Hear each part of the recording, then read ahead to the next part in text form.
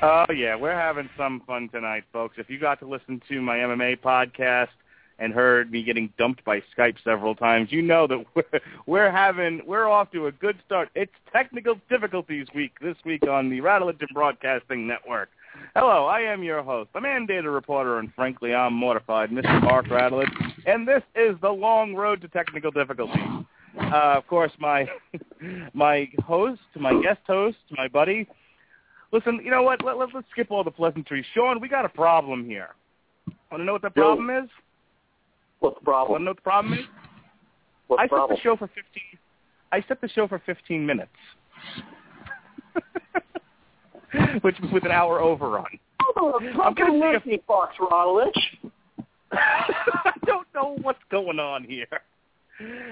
We are discussing Predator tonight. Regardless of any further interruptions from Skype or my own incompetence, we will be discussing Predator at length, or at least for the next hour and 12 minutes. I'm going to go try to see if we can, if I can edit the show while it's going on and edit the length, which I think I've done before, because this isn't the first time I've done this, and just realized that I did it. So I'm going to see if I can fix it. In the meantime, Sean's going to pretend like we're actually professionals here and bring out our guest. Hello, everybody. It's the hero of the N7 that curse like hell, make it sound like heaven.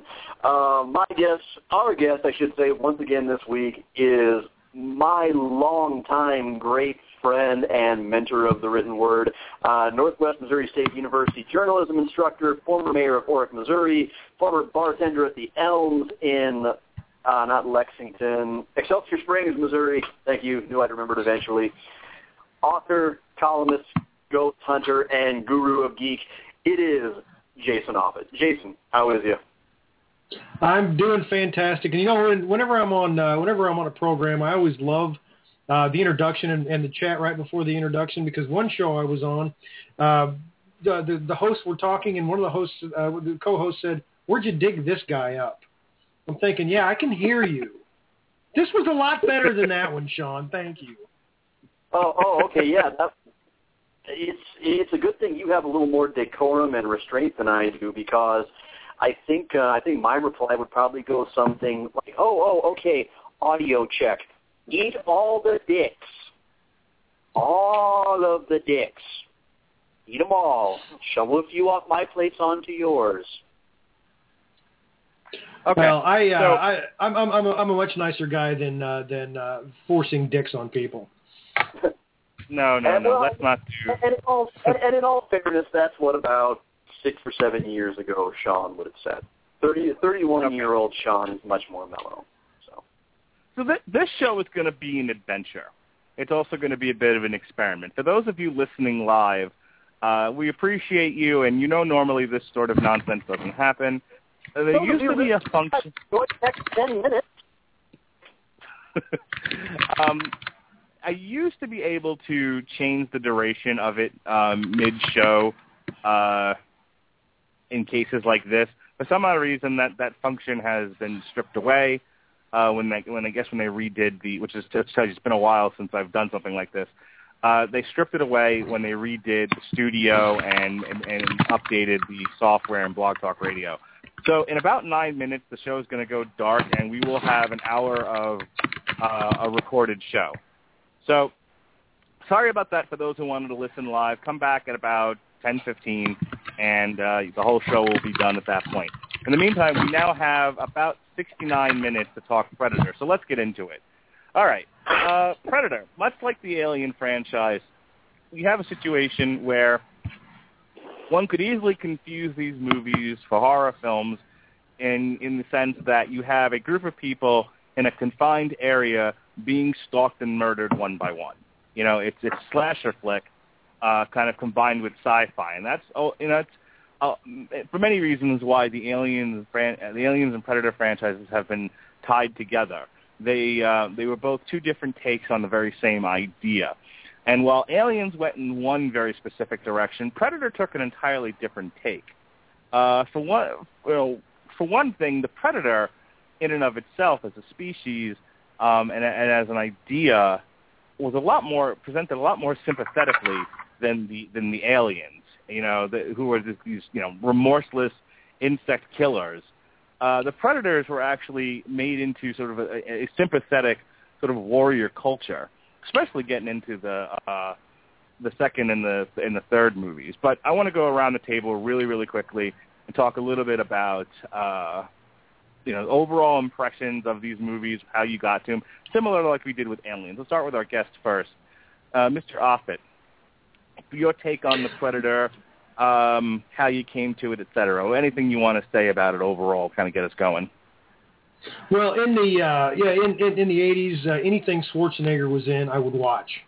And then I saw Twins.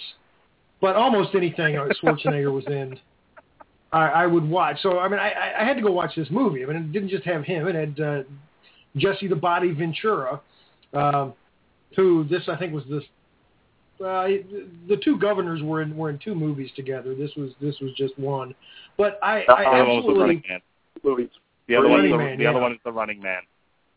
And Batman and Robin. Jesse had a cameo in Batman and Robin. Did he really? Really? I'll have to go. Well, no, I don't want to watch that movie again. But the Predator had everything that I wanted. Lots of violence. You got the army shooting things up. And got put in a bad situation. Schwarzenegger's got to save them. But as you said, it was also a slasher film. But one of the really cool things is it starts out, like Commando, all right, where we're blowing everything up, and then people keep dying one by one. And then when you look at it, the Predator himself is actually, it could be from a different angle, the hero of the movie. Put Schwarzenegger in his position in a different type of movie, and he's the hero. It's an interesting take on it, not one that I would have thought of before. Though I did say that I think the Predators are at least sympathetic. They are not mindless killers. They are there on a hunt, and it's funny. I was listening to a Jim Cornette. So Jason and I are very similar. Both of us grew up in the 80s. Both of us were big Schwarzenegger fans. Apparently, both of us were big wrestling fans. So I know that was my big attraction to Predators. Schwarzenegger and the guy that used to commentate alongside Vince McMahon, hot bananas. I'm there. And I just like you, I watched anything where Schwarzenegger had a huge machine gun and blew things up. And Carl Weathers was always a dick. Remember, just as an aside, remember Carl Weathers did this interview where it was he was promoting Action Jackson, and he was like, just for once I want to be the hero. And America rejected him soundly. Carl Weathers, you will always be a dick. In any case, I loved the whole concept of Predator. Let's take Commando and make it a slasher film with an alien in it. But, if you think about hunting, and, hunting in and of itself, it's just the way people fed themselves. To this day, people still do it. But, no one ever looks at hunting from the point of view of the animal. So that's kind of what these movies are. It's like, let's take the whole, we've done movies like this before, right? Surviving the Game with Ice-T, I think it is. And other movies where humans are the hunters, humans are the hunted, and it sort of takes the whole concept and turns it on its ear. Sean, Predator, how did you come to the Predator franchise? I'll be honest with you. One of the reasons why I remember this movie so fondly it's for the movie itself, but it's also for the era that it represents, and it's one that I really don't think you youngins can really appreciate. And it's because I first saw this movie when I was a kid growing up back in the Twin Cities area of Minnesota, back in Spring Lake Park, and it was a time when my family didn't have cable. One of the many reasons why there's not enough money in the world to get me back to that state. Okay, in addition to also the fact that why in every crikey fuck would I leave this weather, is also because the taxes on everything are absolutely obscene. And it made cable really cost prohibitive for us, even though Dad made enough money that Mom was able to be a stay-at-home mom. Dad was able to take a lot of yearly hunting trips and everything on his salary working for the State Bureau of Criminal Apprehension. But the thing is nowadays, if you were in that kind of situation, you would be pretty much screwed. You would be just straight boned when it comes to movie watching. if you didn't have something like Netflix or Amazon Prime or Hulu Plus, wherein you could watch something on demand. Just click, wait a few seconds depending on your connection, boom, movie's right there.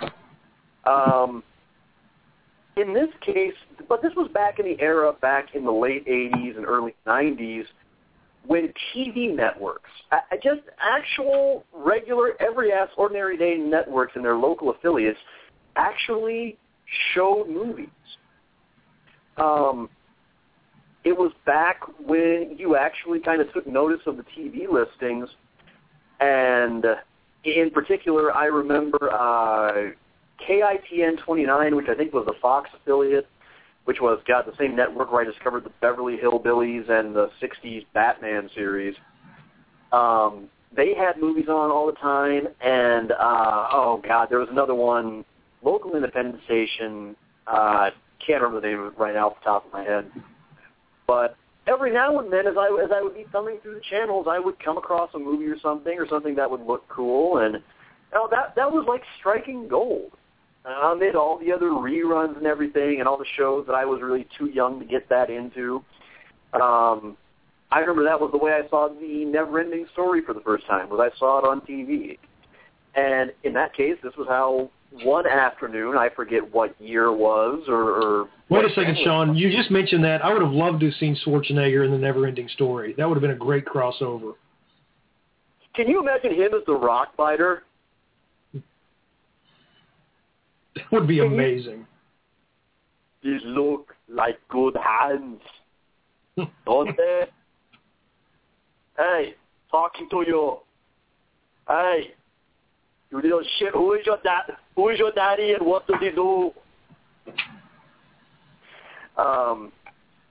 Hey, really quick, for those listening live, we have a reprieve.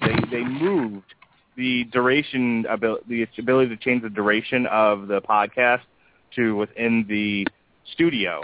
So I have now made it 90 minutes. Yay! We have a real show! Woo! All right, now let's begin telling stories of our childhood. First, I was born, which goes without saying. Anyway, as I was saying, I just kind of came across this one day on TV, and I just sat and just tuned right in for the 2 hours with commercials that it was on.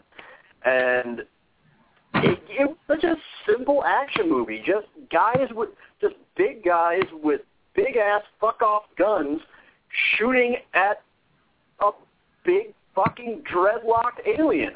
The hell wasn't the love? Of course I was in with this. And, it's such a rare experience. Granted, I know it's edited for television and everything, but, well, Jason, I'm sure you remember this too. Even when we got basic cable, it was still a great time for movies because you still had shows like Movies for Guys Who Like Movies and USA Up All Night and Monster Vision with Joe Bob Briggs and If You Had a Vagina, Dinner and a Movie.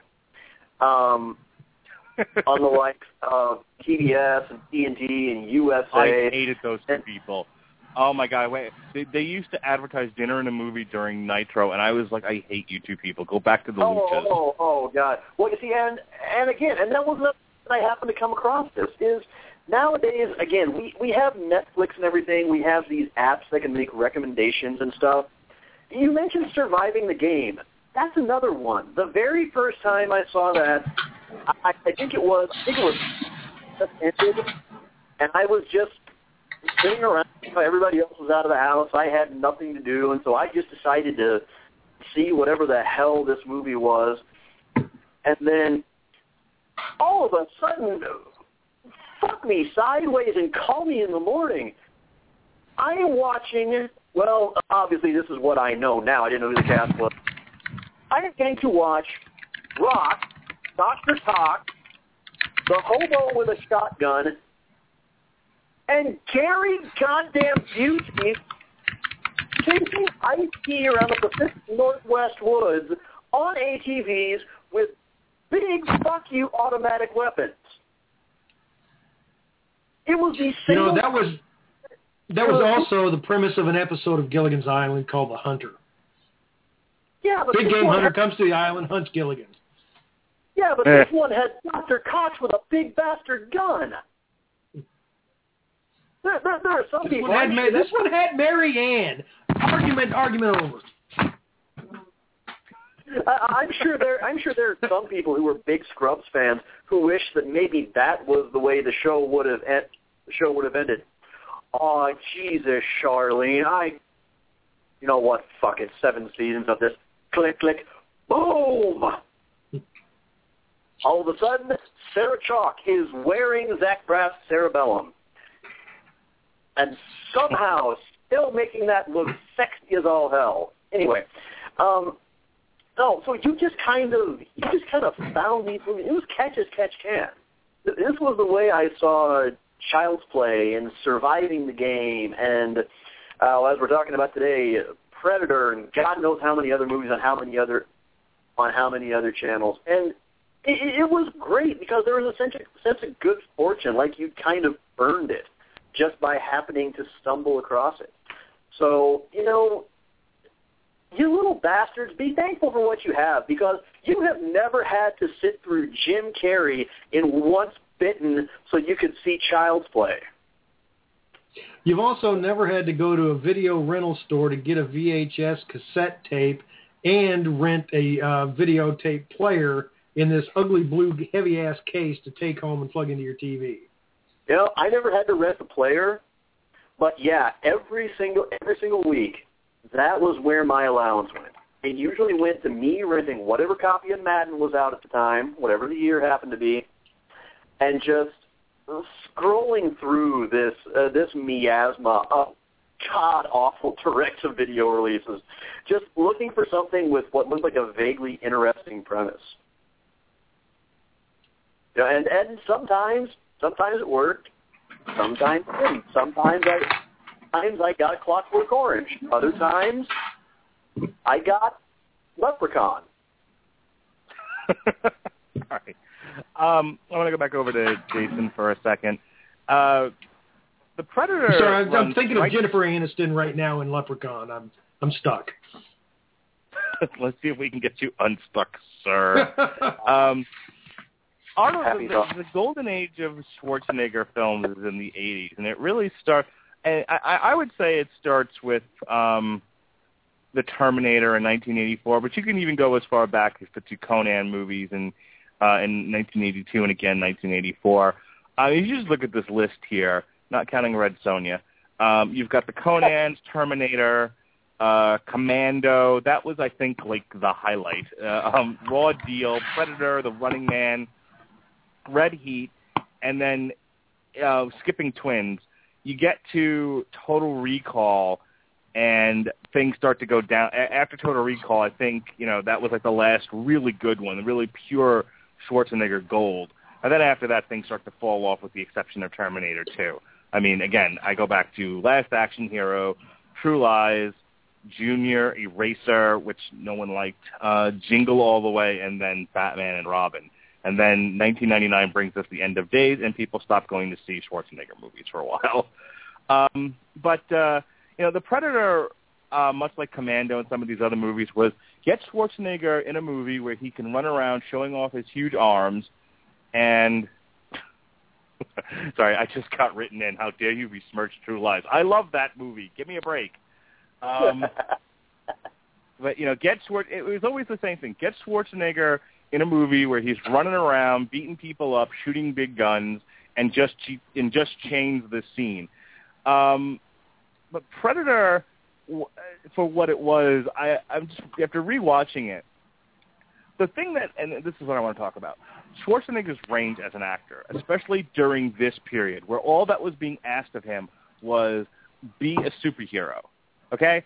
Schwarzenegger, more so than even Stallone or Norris or a lot, he was it. He was the big American superhero of the 80s, and that was all anyone ever asked of him when they were directing him. He didn't have to act well, and that's certainly what people criticized him for. It was like, oh, the acting here is poor, but it's fun to watch him run around and shoot stuff and beat people up and, of course, utter his line, I'll be back. I actually thought he pulled off the character Dutch pretty well here. Because you get caught up in the action, But the scenes where he's talking to Carl Weathers and saying things like, we don't do this kind of work and you're putting my team at risk, I don't know. Did you feel like this fell sort of on the commando side of things where it's just, no, you're best when you're not talking and you're running around shooting stuff? Or did you actually see, a bit of acting out of him in Predator? Well, was it the acting or was it the script that gave his character a little bit more depth? He's basically been the same character in every single movie. So, yeah, I don't know. There was the entire movie, the entire cast of characters, there was more depth to them. Definitely his band of people, when they start getting picked off, you care about them, getting picked off. Even the dude, I can't remember his name, who kept shaving his head. That's the only thing about the movie that bothered me. The dude kept shaving his head. But he was shaving in the middle of combat. Right. As people were getting picked off, he was still shaving. So yeah, I don't really know if it's so much Schwarzenegger showing actual acting chops, or again, if the script. I think I'm going to put it on the script. I think it was probably a little bit better than Raw Deal. Raw Deal's terrible.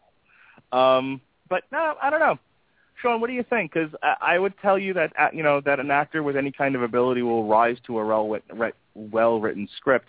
But we have certainly seen situations where the words on paper are just fine. The actor reading them is terrible, and I didn't get that sense with Predator. I felt like this is one of his better performances. Yes, because the script is there, but because he actually showed that he had the minimum range required for the role. All right. Well, that sounds like my cue to elaborate a little bit on what really went into this movie. Now, everybody out there, close your eyes for a second. Imagine it's the mid-'80s in the U.S., circa about 1984, 1985. Rocky IV has come out, and the opinion is pretty much that it's taken Sylvester Stallone's baby, his legacy, his meal ticket, the thing that made him Sylvester Stallone, and pretty much spread it about as thin as it's going to go.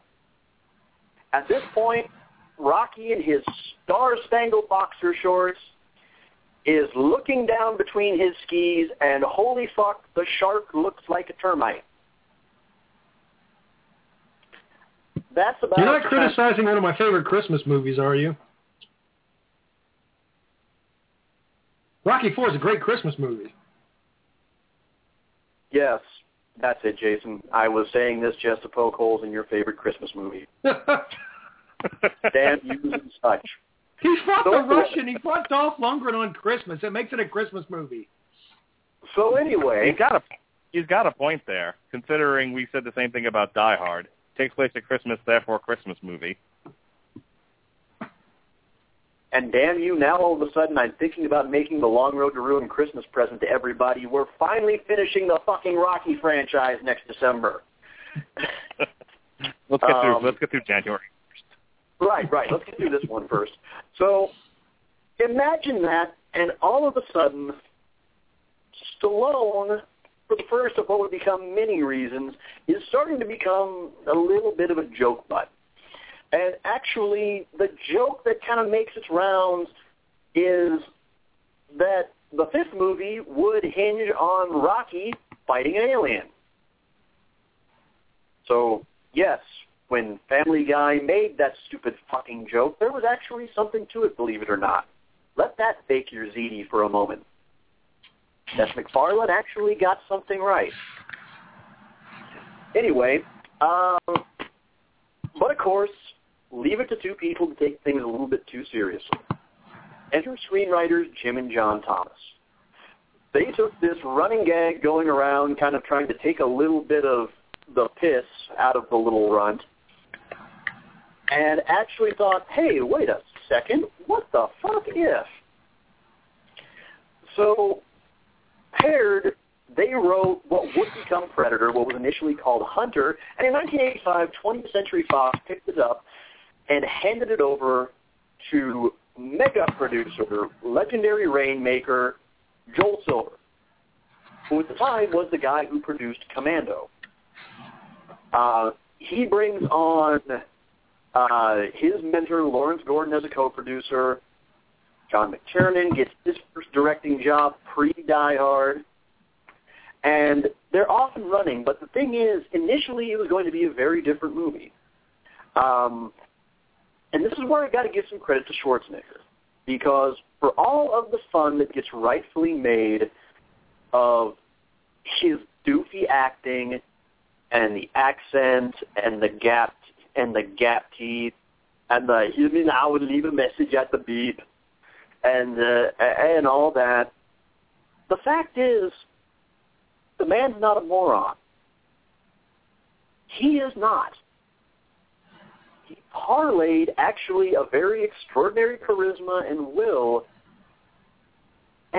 into what also, and to combine that with be a pretty keen business. He actually looked at the script pretty carefully, and his problem as it was, the script at the time called for him to go mono dreadlock horror, and that shocked him. He actually didn't like that. He didn't like the idea of being Earth's sole savior. So it was actually Arnold that had the idea to put together a big squad of badass, kill all of the things commandos, and kind of let the Predator tear through them first.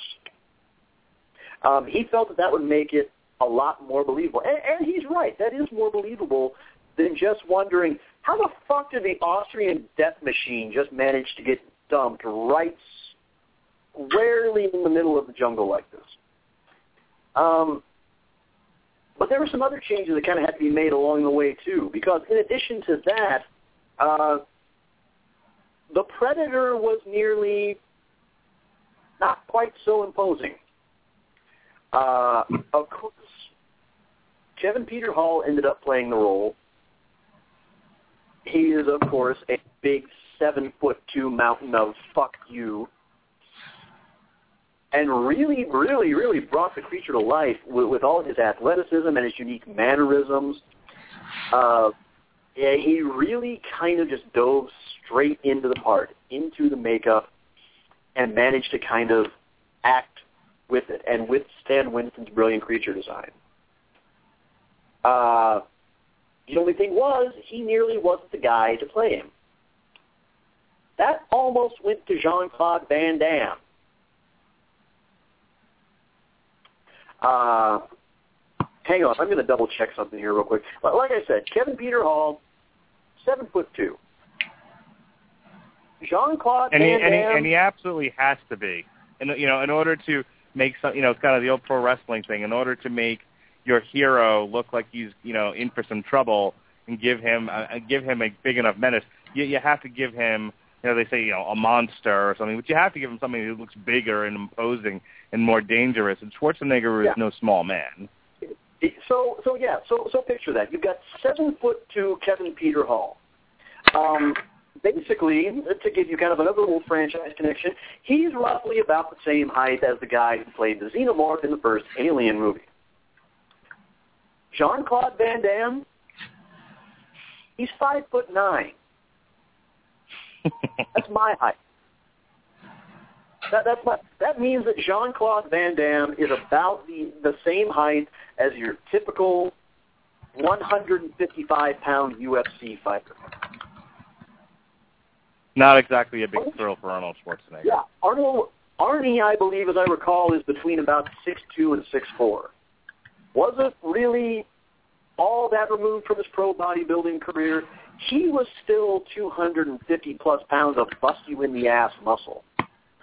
Who didn't really, he had the presence. He didn't really need to have, The Rock's charisma or anything like that, where he was just always kind of jumping off the screen in that way. In a way, he did kind of just have to be there. That was all it really took for him. It was sort of that effortless. So, but that's the thing is I don't think he was just there. I go back to my initial point with this and where this all started.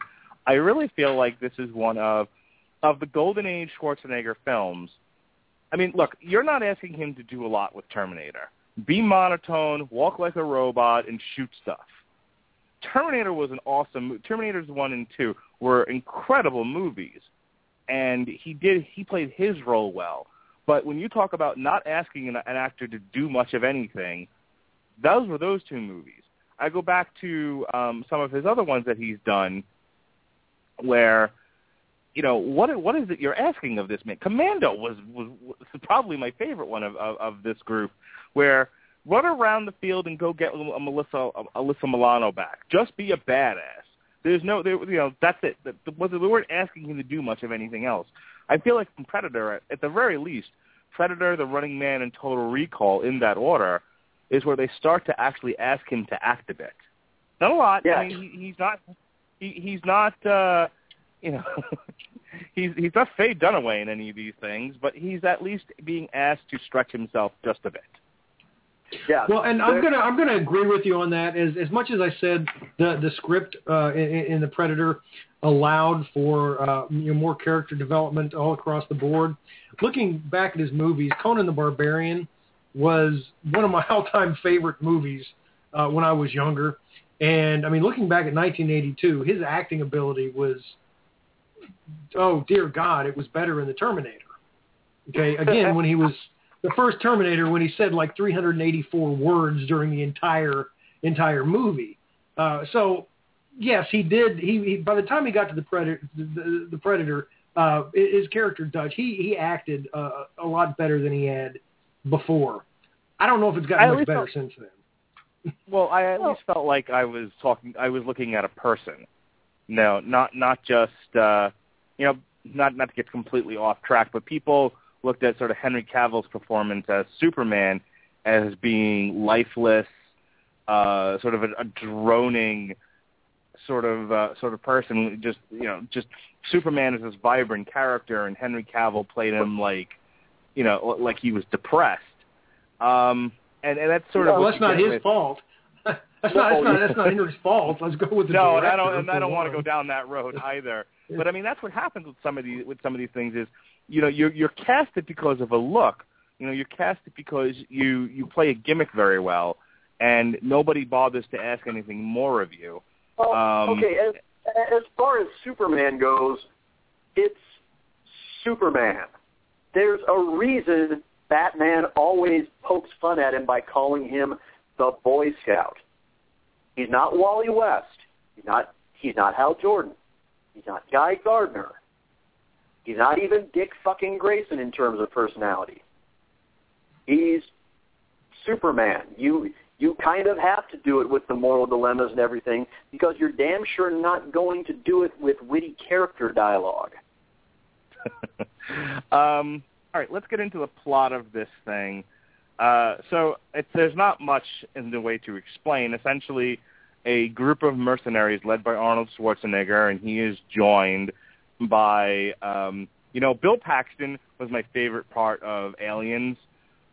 Jesse Ventura, and he's everyone's favorite part of this thing. Jesse Ventura as Blaine Cooper. Hang on a sec. Mark, I got to do something real quick. First time I'm ever going to do this on this show.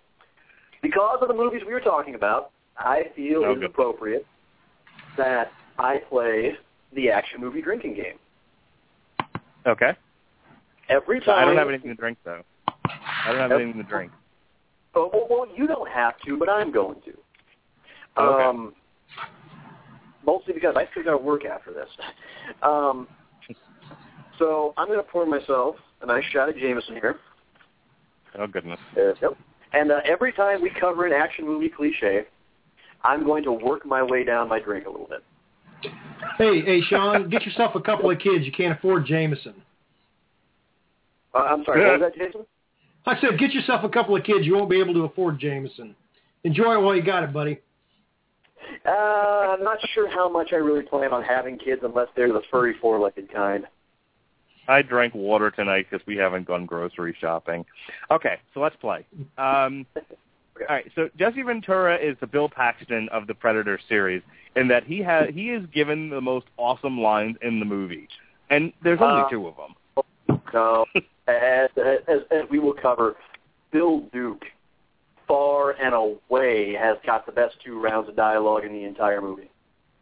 Oh, I don't know. Let's see. Yeah, I'm going to pick up for Jesse Ventura here. When they say, "Oh, you've been hit," and he says, "I ain't got time to bleed." Named a book after that. Okay, the "I ain't got time to bleed." People still say it, and they don't know why. I never. That's a fantastic line. My second favorite line of his from that movie is, "This stuff will make you a goddamn sexual tyrannosaurus." I don't like that one nearly as the following line, which had, look, we got off to a rough start tonight just because I was having issues with Skype and I had forgotten to set the duration of the show. But my initial thing was this podcast ain't got time to bleed and is not for any slack-jawed faggots. I absolutely loved his reaction. I loved his you have to picture, he's sitting there in the chopper, for those who haven't seen this, and he's offering everybody chew, and nobody wants any. Like, one guy's shaving, the other guy is like, nah, and the Indian just looks at him, and he's like, y'all a bunch of slack-jawed faggots. Look, awesome. Jesse Ventura, you are my hero. Well, you were my hero. Okay, right there. Big bunch of men doing manly men things. Drink. Oh, that good cliche. All right. Well, and that's one of the things about the movie, about the manly men doing manly things. One of the things that I really like about this movie, which is kind of a turning point from the action movie to the slasher movie, when they realize they're being hunted and they realize the predator's out there, what do the guys do? They point their weapons at the jungle, not knowing if anything's out there or not, and blow the shit out of it. Oh yeah. I will get to that scene because I just have to fanboy at that because that is one of the most. I'll get to that in time, but that's one of the most glorious parts of the entire damn almost 2 hours. Was anyone else waiting for Bill Murray to walk onto the screen and go, whoa, whoa, whoa, whoa, whoa, nice shooting, Tex? Shooting, Tex. Quite frankly, I was just waiting for Rhett fucking Brown to emerge with an even bigger chain gun. All right, so the plot of this in 50 words or less. Arnold Schwarzenegger leads a group of mercenaries. He is joined by Richard Chavez, who plays Pancho. He plays Bill Duke, who is the friend of Jesse Ventura, who then sings Longtail Sally. It's an awesome scene. Sonny Landon, who plays Billy Stoll, who is their tracker, and Shane Black. That's the team. They are a rescue squad. That is what they do. They don't go. They don't assassinate. They don't assassinate. Yes, sir. I'm sorry. I swear I'm not meaning to Jeff Harris you here, but trivia time. Guess what? Shane Black. That name sound familiar to anybody else? No? Okay. This was one movie removed from when he wrote Lethal Weapon. And, about a good, more than 20 years before the man wrote and directed Iron Man 3. Outstanding. Anything else?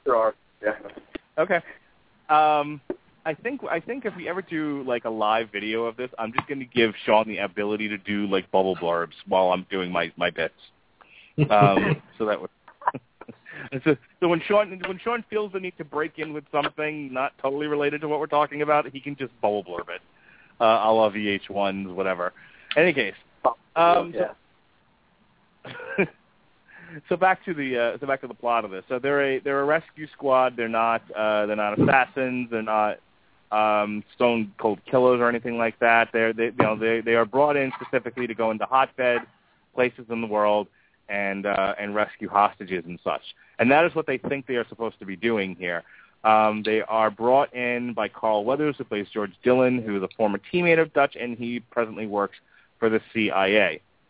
They think they're going in to get an ambassador, As it turns out, this was a setup by Carl Weathers' character George Dillon, again playing a dick. But him and Billy D. Williams, what's with the '80s and black people betraying their white friends? What's going on there, Jason? Huh? Don't answer that. Billy D. Williams betrayed no one in his Colt 45 commercials. No one. No. You know damn well what I'm referring to. Eddie Murphy in 48 Hours. How dare you? How dare you besmirch one of the great buddy comedies with this supposition? Apparently, that's tonight's theme: is technical difficulties in besmirching beloved movies. Moving on. So they are set up, and what they are really sent there to do is disrupt the possibility of an invasion by the South American army.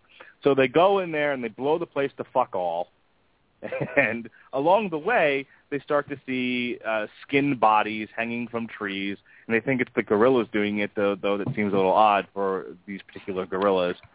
As I said, they blow the place to fuck all. They realize they've been had, and now it's about just getting out of the jungle. They aren't immediately evac'd because the place is too hot. They have to get to a certain point in the jungle. So basically, the rest of the movie is the Lord of the Rings. It's the long walk back. Okay. And that's when the Predator, seeing these people and seeing that they are appropriate to be hunted, starts to pick them off one by one, and slowly they realize they are being hunted, and that leads to great lines like "If it bleeds, we can kill it," which I think is also an Austrian death metal song, an Austrian death machine song. Yep. And then you get a lot of the tropes of slasher films. One of the great lines in this movie is said by the hostage that they take, whose name is Anna, who was one of the guerrillas. And in the first guy that gets picked off, she says, "The jungle came alive and took him," which then, of course, leads to them just trying to destroy the jungle with automatic weapons. As I said, one by one, the Predator stalks the team. And one of the great things about this movie is the slow burn, the incremental reveal. I know the movie was shot for, what was it, $15 million, I think? Yeah, $15 million. The film's budget was about $15 million. Which sounds like it's a lot of money, but, for movies, it's kind of meh. And all you see for the first, hour of this is the temperature site of the Predator, the first-person view of the Predator, which is just, the temperature outline. And occasionally, the only thing, if you didn't know what it was you were watching, the only time it's even revealed that this thing is not of this world is when he puts his hand in front of his face and you see that it's more of a claw. So it's things like that. And it isn't until the third act of the movie that you even start to see what this thing looks like and what it is that they're dealing with. And that's really the whole third act is he's finally not invisible anymore, and it becomes, as Sean said, the mano-a-mano of Arnold Schwarzenegger trying to outwit and outgun this larger, more deadly beast. So getting up to that point, the Predator stalks and kills almost everybody, and then it's just down to Arnold Schwarzenegger, who covers himself in mud, and they have their final battle where he has to try to basically outwit the Predator, and in the end, he manages to do it. The Predator is basically subdued but not killed, and the Predator gets the last laugh in that he sets himself up to explode, and Schwarzenegger has to run like hell, and that's pretty much the end of the movie. So you wanted to talk a little bit about the characters, and then we do have to wrap shortly on this first movie and move on to Predator 2. But you said Bill Duke has better lines than Jesse Ventura. I don't buy it. What's your evidence? Oh, God. Okay, fine. Piece of evidence number one. Apollo fucking Creed, in the course of his clumpsing along, manages to, I seem to recall, I think he knocked something down the hillside and just made all kinds of racket. And he watches it fall, just this kind of look on his face, turns around. There is the fucking proto-Terry Crews staring him, just cold as the grave, right in the eyes, and just says to him, without blinking, "You're ghosting us, motherfucker. You give away our position again, I'm going to bleed you out real slow and leave you here. You got that?" And for just a second, you think, if you pause it and you play it back slow enough, you think that maybe you just might be able to spot the moment when Carl Weathers leaves about a 15-curat shit in his pants with Bill Duke up in his face. I would tell you that maybe is a little bit better than I Ain't Got Time to Bleed, but it is not better than You're All a Bunch of Slack-Jawed Faggots. Okay, but Bill also gets one of the only kind of real acting moments in the movie. And granted, yeah, I'll grant right at the top. This isn't going to be David Tennant or Kenneth Branagh or Sir Laurence Olivier, anybody like that doing Shakespeare. Or Faye Dunaway. Or Faye Dunaway, for that matter. Yes, thank you. I knew I missed someone. After Blaine has had a hole the size of a softball blown through him by the Predator's fuck your couch energy weapon, Mac takes it hard, and actually they kind of give him a little bit of a scene that's one of the nice moments in the movie where you get a little bit of a glimpse of the characters, but they don't dwell on it so long that it slams on the brakes and really grinds the movie to a halt. There's the scene where he's kind of spending some last moments with Blaine's body, takes one last nip from the flask and kind of leaves it on him, and says his goodbye. You get this nice kind of Hap-sounding, just real bare trumpet playing over it. A nice bit of scoring by Alan Silvestri there. And then later, as Mac is waiting on the Predator to show up again to try to pick somebody else off, he's kind of having a little bit of a conversation with his memories of Blaine and remembering an old mission, and even briefly kind of laughing about how they were the only two members of their platoon that walked out of the jungle alive. And then just in a second, he says that he's going to find whoever did this to him and says, "I'm going to carve your name in him." And it's one of the only moments in the movie where somebody isn't just uttering written to sound cool dialogue. It's where he's trying to take a movie that's not real rich in character and still trying to kind of squeeze what he can out of it, so that you're actually, the chances are he's probably going to be Predator fodder. But at the same time, you're kind of given enough investment in him and in his quest for vengeance and to kind of balance the books for Blaine, that you kind of want him to defy the odds and make it out. And so you're actually kind of sorry when it happens a few scenes later. It's kind of the equal but opposite way that we feel when, Dylan first gets his arm blown off from the elbow down, but also when he eventually kind of meets his end. Everybody, you're kind of, one guy's kind of the funny guy. He's joking around a little bit with Billy, who also gets kind of a great hero death scene when he kind of decides that he's through running and he's just going to face whatever it is that's after him, stands on the log, throws down his weapons, and basically just says, "Let's do this." It's something that movies don't really do often enough, but this one does exceptionally well. But Bill Duke is the only one who really gets a chance to kind of do that with the dialogue. Everybody remembers Jesse because of the delivery and because it's Jesse Ventura, and yes, because he named a book after it. But really, those two moments and this one more are the reasons why I really love this movie. And it's the one that you alluded to. It's when Mac catches a glimpse of the Predator running through the jungle, and he snaps up the chain gun and he goes off the reservation, cuckoo for Cocoa Puffs, crazy pants manners, and starts just softly uttering the lyrics to Long Tall Sally to himself, and then gets out Old Painless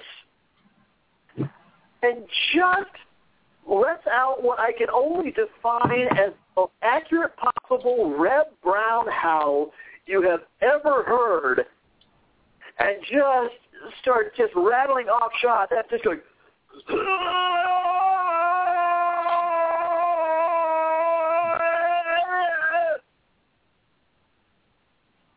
I actually think my favorite line of his in the whole movie. Hang on 1 second. Hang on, guys. I actually have audio from that scene. It's very powerful, and I planned it for just this podcast. So let's go ahead and hear audio from The Predator. That scene, that emotional scene where Mac howls into, warrior howls into the jungle, trying to seek vengeance for his friends.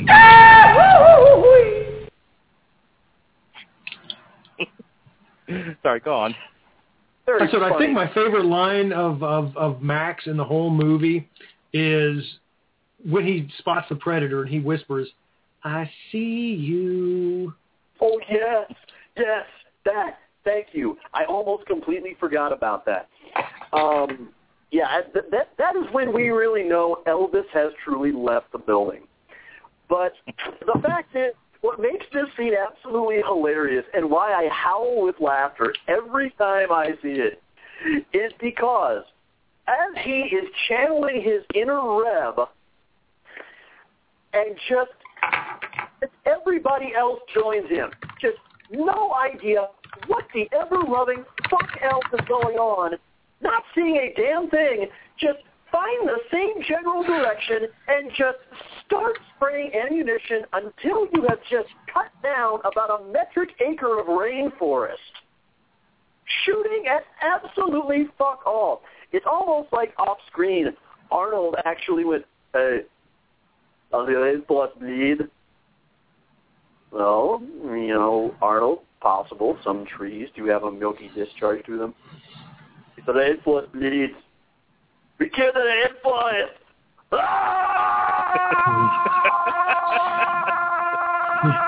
Hey, but before we leave the Bill Duke conversation, I do want to point out that the dude's this shows you how old the movie is. He's 70 years old. Wow. What the fuck? Hey, he was born during World War II. I want to stay with you for a second, Jason. Last thing on this, and then last words, and then we'll move on to Predator 2. We've talked a lot about horror films on the Long Road to Ruin, and one of the things that comes up is how the characters in many horror films are just so damn unlikable that you end up, it's a very twisted thing because you end up rooting for the monster. You want the monster. Rob Winfrey, God bless you, wherever you are, sir, brings up like Reggie the Reckless, and characters like that. And we talked in the Paranormal Activities podcast about how, fuck this family. We wanted Toby to take them all down. And I don't know if that is intentional by the writers or if it's kind of like WWE writing and, they just don't know what they're doing. But ultimately that's what you walk away with. And I want you to just speak to the idea that for a slasher movie, I think they made the soldiers remarkably likable. I mean, maybe we like them because we're a bunch of weirdos, but you're not supposed to like Blaine because he called the entire chopper full of, guys slack-jawed faggots. And you're not supposed to like, the one guy who's constantly making large vagina jokes. Or I don't know. That's kind of why I wanted to get your take on this. Were these supposed to be likable guys and it sort of goes against the horror grain, or were we not supposed to like them and we're just a bunch of weirdos? Well, no, they were absolutely likable people. I mean, this was 1987. Having somebody big, big and like Jesse Ventura, calling these guys a bunch of slack-jawed faggots, didn't have the same connotation, didn't stir up the same anger in 1987 as it does now. All right, the guy telling the horrible. To go back to the 80s. Yeah, the guy telling the horrible vagina jokes.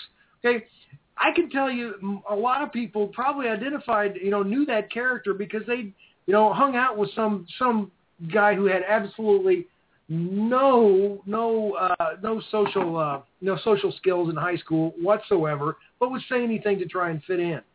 Okay, these people were not necessarily caricatures, but they were identifiable. I mean, I liked all of them. Jason, I Yes. know you're new here, but just a little tip. We refer to that guy as Jeff. All right. Yeah. Be nice. Okay. Yeah. His name is Jeff. Yeah. Yeah. Anyway, Moving right along. about the characters. This is what I talked about when we were talking about the Alien franchise. This is what makes a movie likable. This is what makes people care about a movie.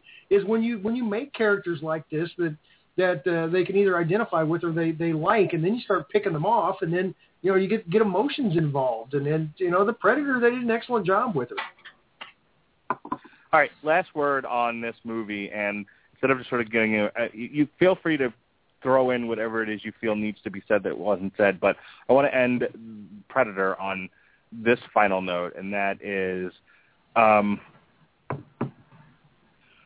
despite the fact that the movie did fairly well at the box office, it got negative reviews from most of the movie reviewers of the time. However, Predator obviously has gone on to become one of, America's cultural icons. Obviously, people of our age group and those younger than us to this day still celebrate and enjoy the Predator franchise, the Predator characters. I mean, it had a rebirth a few years ago with the third movie because it's held up over the last 2 decades, not more than 2 decades, the last few decades. But again, that runs against the critics of the time sort of saying that this was a dumb movie, and they would say the same thing about the next one we're going to talk about, Predator 2. Just, again, anything that hasn't been said, things you want to talk about, but try to focus in on what do you think the disconnect is between the critics who railed against Predator and just thought this was schlock versus those of us, myself included, who have held tight to the Predator icon and have wanted more of this universe. Have wanted to see more of this character, more of this universe. Why are we in such vast disagreement with the critics, Jason? Well, let's look at who the critics are.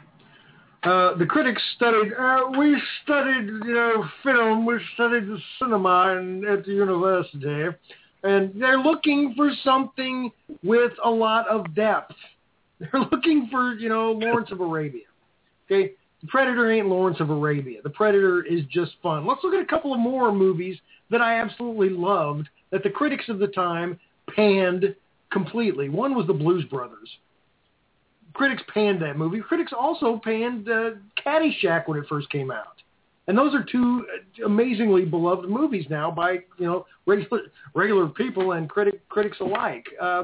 Critics are looking for a little bit too much, and you're not getting that with the Predator. You're just getting a fun, bloody movie. Sean, your thoughts?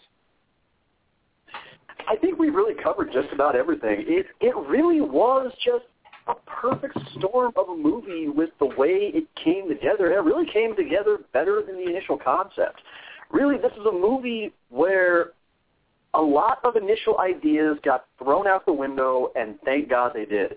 Even Stan Winston kind of put his Predator design through a pretty thorough redesign after he got some feedback from, as I recall correctly, I believe it was James Cameron, who made a couple suggestions, including that when the Predator finally unmasks, that it have the mandibular mouth with the big protruding teeth and the scrunched up face. You've got Arnold pointing out basically the guy who was going to be the bankable star of the movie, the biggest draw, saying it shouldn't just be me. There are a lot of stars who probably wouldn't say that, who wouldn't be willing to kind of take that step back a little bit and be willing to really work with an ensemble quite that way. And God in heaven, we swapped out the 5'9.5" Dutch kickboxer who complained that the suit was too clumsy to work in. He didn't have very much mobility, and he just didn't want to do it. Okay, we'll swap him out for a 7'2" guy who's not nearly as athletic, but who really brought the creature to life without being able to really use words or dialogue or anything like that. Kind of about the same way you think of, well, Kane Hodder doing with Jason Voorhees. Or Chewbacca. Yeah, okay, yeah, good. Or Peter Mayhew as Chewie, also an excellent example. Guys where somebody who really maybe kind of isn't paying attention might write it off as, well, it's just a tall guy they shoved into a suit. I don't see what the big deal is. Well, you don't until you're maybe taking somebody else who's of the same size, who doesn't have the same ability as an actual actor, and trying to carry off the same thing. I mean, for example, if you try to stuff Shaquille O'Neal into a Predator suit, it wouldn't be the same effect. And it would be noticeable. He wouldn't seem quite as threatening, except for the fact that it's a fucking giant. Okay. For the sake of time, we have a half an hour left for real this time. We have a half an hour left of recording time, and then we have the overrun. Let's get into Predator 2. Predator 2 comes out 1990, so 3 years later. I have to wonder what I guess because after the fact, kind of like Austin Powers, after the fact, this thing picked up a lot of steam, and they felt that there was money to make on a second film. So, why not make another one? And this time, they really turned the idea of what the Predator does on its head. They said that instead of sending the Predator back to another jungle with another group of people, let's have him go let's bring him into the city. It was really funny to me because it's always like, we'll talk about this with Aliens versus Predator, and we actually did talk about this a little bit with the Aliens franchise. Studios just have this thing about wanting to create mayhem on the screen, where, like, let's take the monster that was from this remote part of the world and continually put it right smack in the middle of Manhattan, whatever their reasons are. But Predator 2... No, I understand that this place takes place in L.A., but my point being it's always like a very concentrated, highly populous city that they just want to see a monster tear to pieces. Ah, gotcha. So, yes, this does in fact take place in... this does in fact take place in Los Angeles, and it's present day, 1997. There's a heat wave going on, and it's set against a Colombian drug cartel who's at war with a Jamaican drug cartel. And I love the fact that that it couldn't just be a Jamaican drug cartel; it was the Jamaican Voodoo Posse, because in the 80s, cool, everything had to have a WWE-like gimmick. And so fucking voodoo magic. Want some ganja? Well, but seriously, looking at it in the face, who wouldn't want to be a member of the Jamaican Voodoo Posse? That sounds awesome. Can you imagine the business cards? That sounds like the name of my ska band that I haven't started yet. I'm telling you, if I start a ska band, it's going to be called the Jamaican Voodoo Posse. In any case, so attracted by the war, the street war going on in L.A. and the unnaturally intense heat of the hot summer, the Predator comes down and he begins hunting.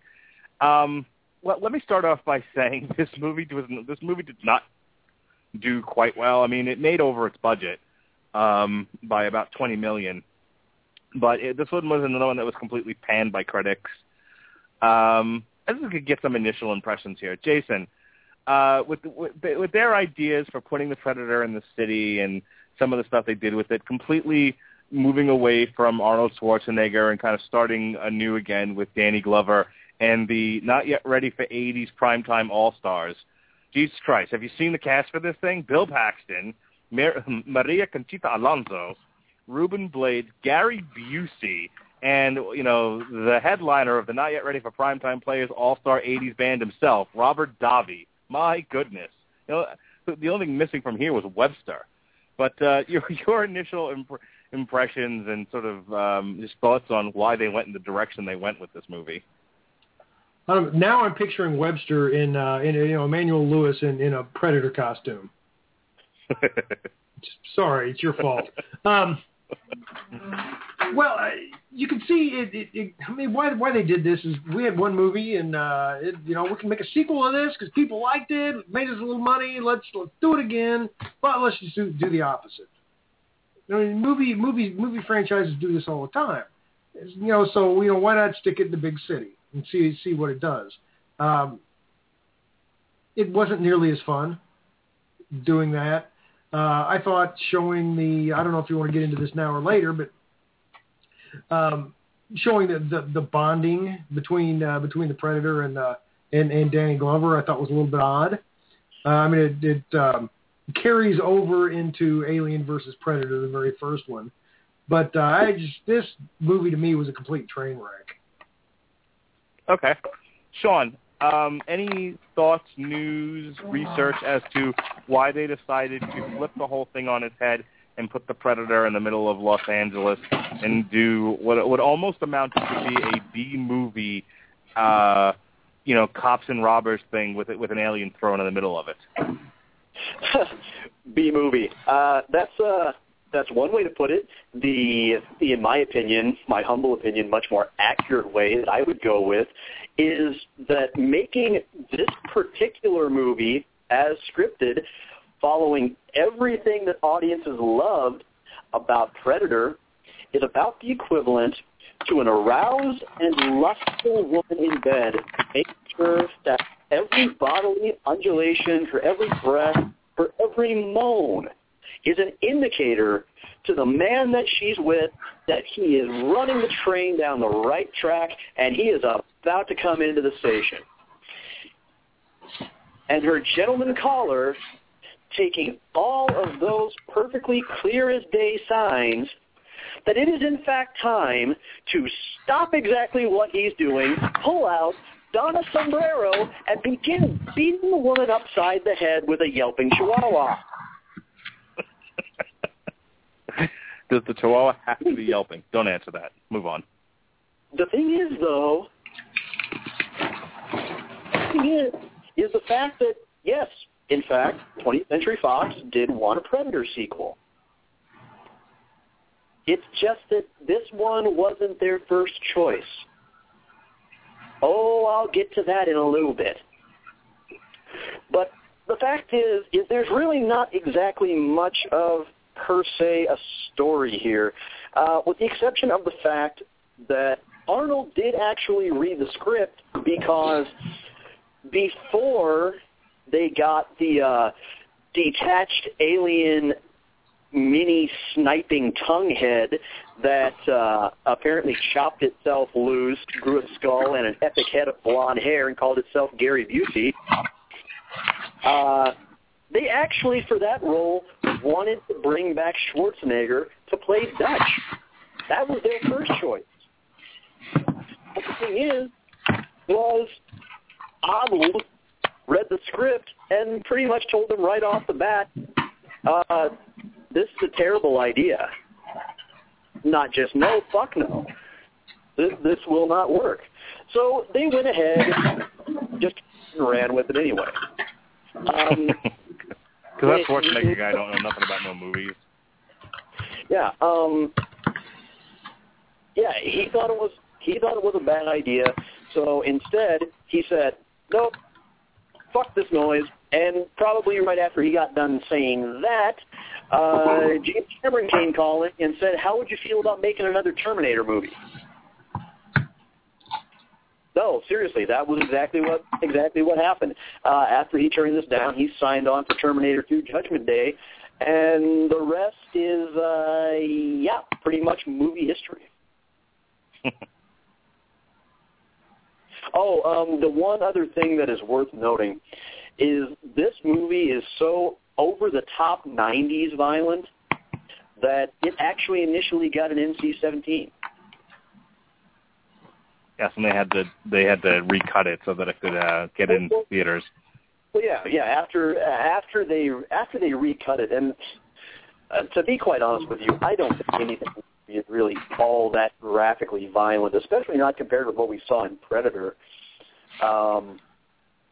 But there's just a lot of protracted and, quite frankly, kind of boring shootouts that are so 90s. They're just absolutely orgasmic in their glory to watch. There is one particularly grisly gang dismemberment scene, which is where the imitated line "fucking voodoo magic man" comes from, and even as the guy is saying it, you can tell that even he's almost saying, even I don't really believe this shit. All right, so let me. First of all, one of the things that I picked up about this movie was everyone's always yelling. Danny Glover is unnecessarily angry for most of this movie, and it was like, you talked about the first movie being full of action hero tropes. This one is worse. This was. Hang on, loose cannon 90s cop, drink. Yeah, I was going to say this is even worse. This is so chock full of nonsensical 90s, loose cannon cop tropes that, like you watch, you're just sort of thrown in the middle of this movie, and you meet this character who, for no good reason, I mean, his whole entrance into the very first scene. Let me set this up. Okay, so the whole movie begins with what looks to be a war between the cops and the Colombian cartel, and they've all got automatic weapons. And there's Morton Downey Jr., yet another staple. Who wasn't waiting for Roddy Piper to come running onto the screen and shoot him with a fire extinguisher? Morton Downey Jr., Roddy Piper. Anyway, so you've got Morton Downey Jr., who's playing like the shitty tabloid journalist. Wait. That was actually Morton Downey Jr.? Yeah. I thought that was who that was. I'm sorry, that was the one part of the credits that I didn't really bother looking up. I meant to, because I went, God damn, he looks familiar. And actually, my first thought was, he looks kind of like an emaciated Huey Lewis. Who used to watch the Morton Downey Jr. show when they were, when that was on? I did, absolutely. How great was that show? It was an amazing show. He smoked the whole time. It was fantastic. Not only that, but like I remember he always got like very animated with his cigar, and he always made you believe that he was going to get to the bottom of something by the end of that show, and they never quite got there. And it was a lot like Jerry Springer in that respect. He was just like, after this commercial, we're going to get down to business, and then we're going to do the thing, and you don't understand because I've got a cigar. And then you would finally get to the end of the show, and then he would get like, and then he would calm down, and you're like, okay, well, we've learned a lot here, and that's the Morton Downey Jr. show. And you're like, wait, what happened to the business? We never got to it. He just took me for a ride when I was a kid. But yeah, so Morton Downey Jr., big back then. So he's in the movie, and he's covering this thing, and he's making fun of the cops and everything. And and then so you've got cops being killed. You've got automatic weapons. Things are blowing up in the middle of Los Angeles. And in comes Danny Glover, who just drives straight, just starts running people over, smashes his car in there, jumps out. And here's what I never understood about that scene. He showed up with a gun. He showed up with, with like a 9mm, I think it was. I'm sure Winfrey will now tell me which gun it really was. But essentially, it was the Uzi 9mm. He's got a handgun in his hand. He's not like he showed up with a bazooka or, in a robe with a lightsaber, and now things were going to get interesting. It's like the cops at this point were completely outgunned, as Morton Downey Jr. tells us. They're outgunned, they're being killed left and right, and then Danny Glover shows up with a gun and then says, well, don't keep me in suspense, tell me what's going on. And suddenly, with his leadership, they are able to somehow overcome the Colombian drug lords and push them into a building where they are then massacred by the Predator. But I was like, really? You needed Danny Glover needed to show up for this? It was just like one of these really odd hero introductions. We really needed Murtaugh for this? Yes. And even back then, he was getting too old for this shit. Now listen, so the Predator just massacres the Colombians, and then there's this whole thing about Peter Keyes, played by Danny Glover. He's out of control. He don't listen to nobody, and don't you understand? And then they introduce Gary Busey as the quote unquote DEA. And and don't mess with the DEA. They're in charge of everything, and Danny Glover won't listen to nobody. So, and then the Jamaican Voodoo Posse goes and takes down the head Colombian drug lord, and the Predator shows up. Then, hang on, I got to read this now. The gun he makes his charge with is a much higher caliber than the standard issue sidearm, though it was by and large supposed to be a realistic, futuristic type of weapon. Thank you, Guns McGee. I always appreciate Rob. I always appreciate Rob's participation in the show via internet. In any case, so the Jamaican Voodoo Posse go to kill the head Colombian drug lord, and the Predator shows up there, murders everybody. Folks, at this point, it is worth pointing out that as we start the movie off, this is another area where it really differs from Predator. In Predator, pretty much right off the bat, the Predator is the big bad of the whole thing. It is the opposition. So far, in this movie, for those of you out there who are up on your wrestling comparisons, thus far, the LAPD or John Cena, the two rival gangs combined are The Rock, and the Predator has been downgraded to being The Miz. Well, actually, let me stop there because, I could go through the rest of the plot, but why bother? It's really simple. The DEA is really the federal, is like an Area 51 type of agency that is out to capture the Predator, because this is what the federal government always does in every movie. It always wants to capture the alien to use it in some way. So that's why they're really there. They know it's the alien. They want to capture it, and that's why they're getting involved. And Danny Glover, all he wants to do is stop the violence. And the Predator is there to just murder people. Jason, this runs counter not just the fact that they took it from the jungle to the street, but as I said at the bottom part of our discussion about Predator, we talked about likable characters being killed one by one and you feeling sad about it. They don't introduce a single likable character in this movie. Maybe Danny Glover. No, I want everybody that kind of stands out. Yeah, this is one of those things. I wanted him. I wanted the Predator him to kill everyone as well. No, exactly. I wanted Danny Glover gone too. And I like Danny Glover. But I didn't like him in this movie. Well, he's always yelling, and his captain has a point. He's out of control, and he won't listen to anyone. I don't know if he's really doing anything of value throughout these investigations. And then you have Bill Paxton running around in a terrible suit. His one-liners in Aliens much better. But frankly, his one-liners in Weird Science were much better. It was just like Well, he was a pile of shit. He had to have great one-liners. This is true. Who Paxton? Died. Paxton, yes. he got turned into a pile of shit that could talk. I can't remember his name, so I just want to start from henceforth. Can we just call him Stanley Storytime?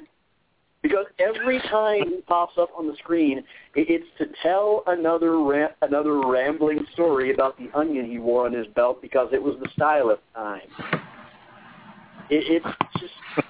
It's just one supposed to be, I guess, vaguely impressive sounding story after another, and somehow it's actually far, far less entertaining than Hudson was in Aliens. And my God, this came out 4 years after that movie. Bill Paxton, how do you actually look younger? Well, not only that, he looks. I think he made a deal with the devil where he would continue to look younger, but his acting ability would get worse. Because I feel like he actually had a character in Aliens, whereas this one, he's just a vending machine with one-liners. You plunk your quarter in, out comes a retarded one-liner that had no business in the movie. And his delivery of said one-liners, Jason, back me up on this. His delivery of them, it was like you ever see a kid try out for a play who's just terrible? You know, me. You know, or you're or you're watching a play and the kids on stage aren't really acting so much as they're just reciting dialogue, and and their performance has no. It doesn't fit in the confines of the play itself. You know what I'm talking about? Oh yeah, absolutely. I'm picturing actually Bill Paxton in Terminator. Okay, because he's a punk. All right, he's the punk leader of this group. You know, one of the people from the group was I think a vampire on Buffy the Vampire Slayer. But anyway, yeah, and he's like, "Hey, nice night for a walk, eh? Hey, wash day tomorrow, right? Hey, fuck you, asshole." Yeah, well, yeah, those are great delivered lines by a badass. Thank you very much. I think Bill Paxton got ahead in Hollywood by blowing directors, and none of them ever wanted to correct him for it. You know what I mean? Like he blew people to get parts, and then he's in the movie, and he's fucking terrible, and everything but Aliens. But it's like nobody wants to tell him, nobody wants to really direct him because he only got the part because he blew the director. You know what I mean? Yeah. Well, that was part of the deal. If you tell me what to do, I'm not going to blow you anymore. Maybe that's it. I don't know. Maybe. Bill Paxton, total diva on the set. Don't you direct which me. Which completely, you know, his big serious role was in Twister, which really puts the whole, you know, blowing to get to the movie, you know, to get a part in the movie into perspective. I'm now being bombarded with people texting me going, "Shit happens."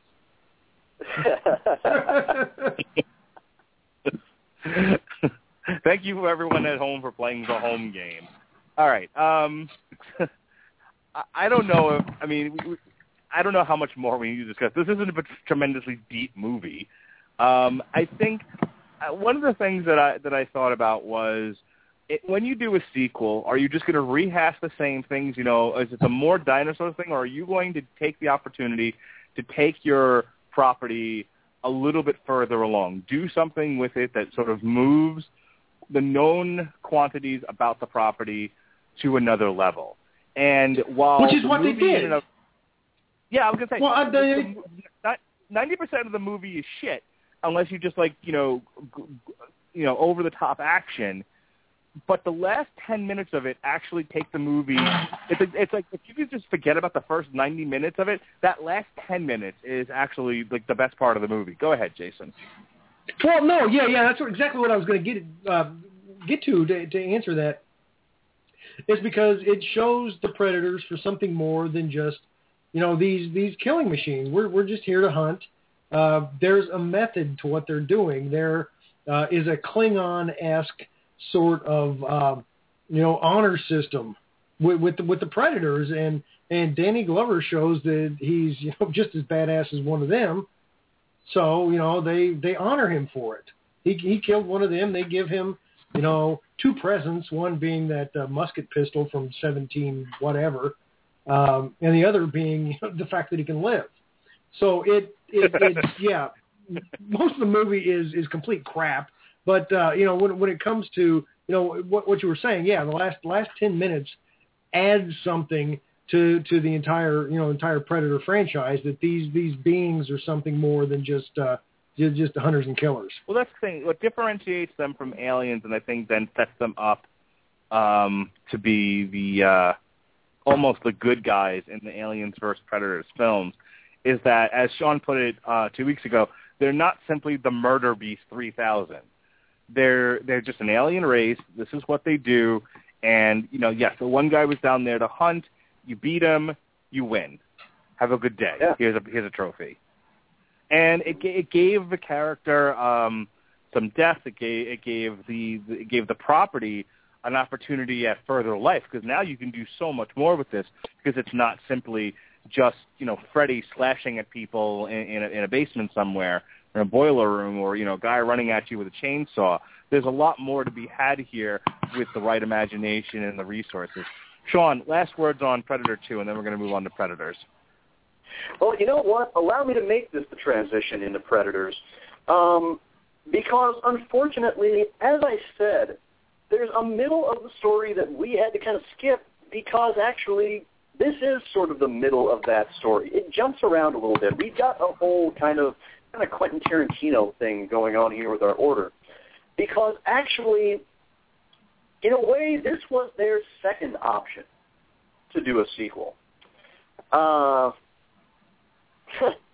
Believe it or not, right around the same time, somebody else had also written a script for a Predator sequel, in which you had a diverse cadre of very dangerous human beings who were transported and dropped together in the jungle homeworld of the Predators to be hunted essentially as sport, as practice, but also to be thrust into the middle of a civil war between two Predator subspecies. That script was written by Robert fucking Rodriguez during the making of the movie that really launched him as a big, bankable, to-be-taken-seriously director, Desperado. Fox passed on it. They declared that it would be too expensive to make. Years later, they come calling again to, of course, Robert, who now has his own studio, Troublemaker Studios, which, of course, makes all of his movies from the Mexico trilogy right up through Machete and Spy Kids and the Sin City movies and Grindhouse and so on and so forth. And basically, they tell him, we want to make your script. We want to go ahead and make this version of the movie. So he gets a producer credit, and they go ahead and they make it. And it turns out that it's a movie that, because of the structure of it and the fact that obviously Predator hadn't been written when he wrote it, is able to completely ignore everything that happened in the previous movie. Able to pay no mind whatsoever to Danny Glover and Bill Paxton and Gary Busey and all of that shit. Pretty much the only Predator continuity. Let me put you on pause for 1 second. Hang on, let me put you on pause for 1 second. We are down to the final minute of the live stream. I'm assuming we're going to go into the overrun since I changed it mid-show. But I just want to thank people for listening live if you did so. If you want to hear us continue to talk about Predators and what we're going to be doing in 2 weeks and all that good stuff, come back in about a half an hour, 45 minutes. By then it should be archived and ready for your listening. Once again, thanks for joining us on the live portion of the show. Sorry about all the earlier technical glitches. Sean, you may resume. Okay. Thank you very much. So, in fact, here, I want to see if I can find the direct quote here on the page as I... But while you're looking, I will just say that they did with Predator 2 exactly what I've been trying to do until you guys wanted to talk about it, which is completely ignore it. Yeah. Okay, here we go. Here's the quoting Rodriguez directly. And again, forgive me, I'm going to briefly quote directly from the Wikipedia entry. Produced by Rodriguez and written by Alex Litvak and Michael Finch, in 1954, Rodriguez wrote an early script for the film for 20th Century Fox when he was working on Desperado. Rodriguez presented the script to the studio, but was denied when he realized the budget would be too low. 15 years later, the studio decided to go with the script.